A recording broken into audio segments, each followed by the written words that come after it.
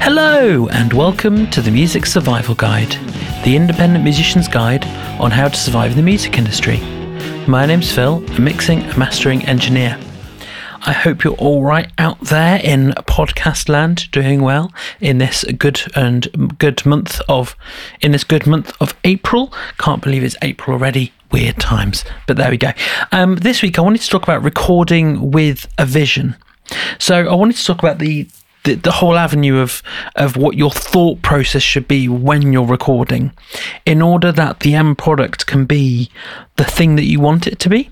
Because there's some projects I've mixed, and I've mixed one recently, where what the band wanted was very clear from me listening to the tracks. Like, I could hear it and go, I know where they're headed, I know what kind of sound they want, and I could shoot off straight in that direction.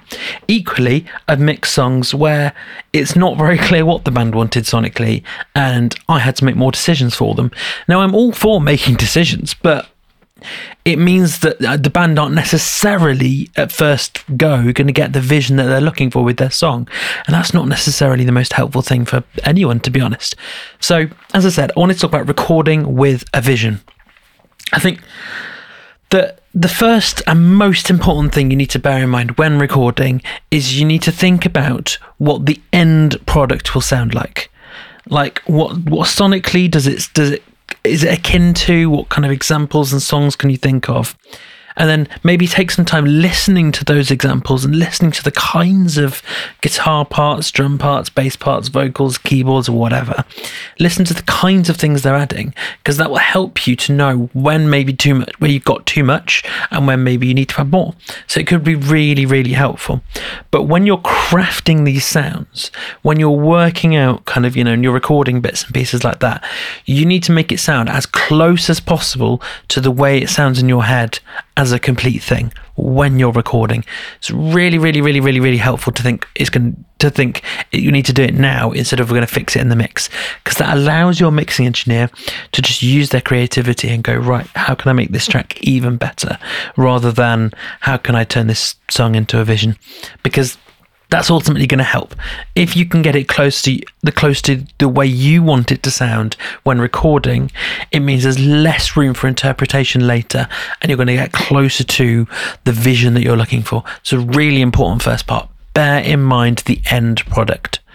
I think similar to that, you've also got to work out in advance what parts and maybe what instruments you're adding. Don't be afraid to have fun. Don't be afraid to be creative and in the moment. Don't hear me wrong. But you've got to think ahead and go, right, we're going to record guitars tomorrow for this particular single, whatever it may be. What kinds of guitar part do we want? How many rhythm tracks do we want? How many solos do we want? Do we want to layer things up? Do we want to add thickness? Do you want to add weird sounds like baritone guitar and, I don't know, sub-synths or, whatever oddities that you think to add? Think about that before you go in, and it means that you can go in with a vision. You can record knowing the kinds of sound that you want. As I said, recording can be and definitely is a creative thing. Don't be afraid to make things up on the hoof and have fun if you've got a great idea, but going in the broad plan is a great idea. I think another mental process to go in with is, what is that part that you're adding musically for in the song? What is it doing?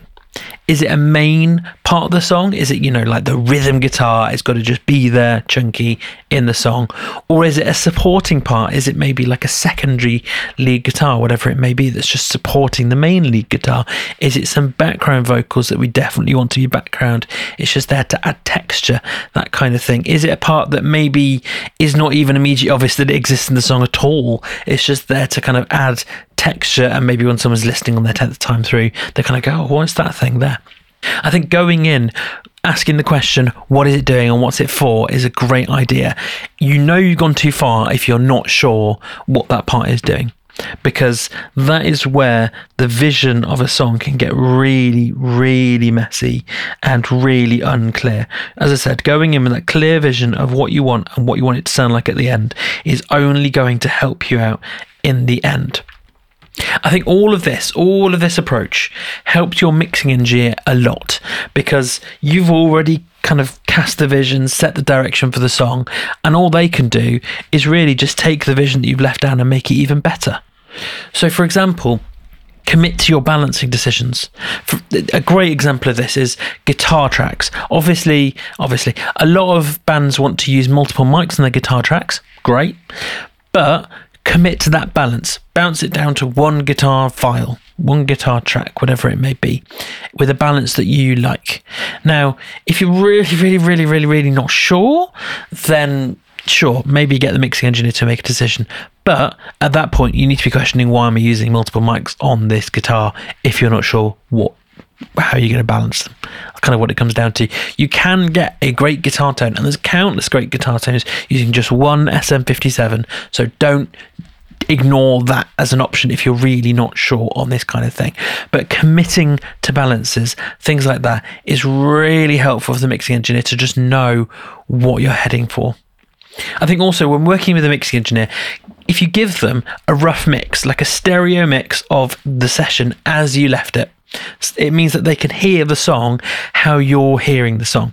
It's almost like they can enter into your ears into the song and go, oh right, okay, this particular part, they see this on the left hand side, they see this as a really major part, they see this as maybe a really quiet and background part, that kind of thing. It helps the mixing engineer to work out what your vision for the song is in another way. So that's a really helpful thing to consider too. If you're not sending a rough mix and your mixing engineer is asking for it especially, then definitely do it. I love receiving rough mixes.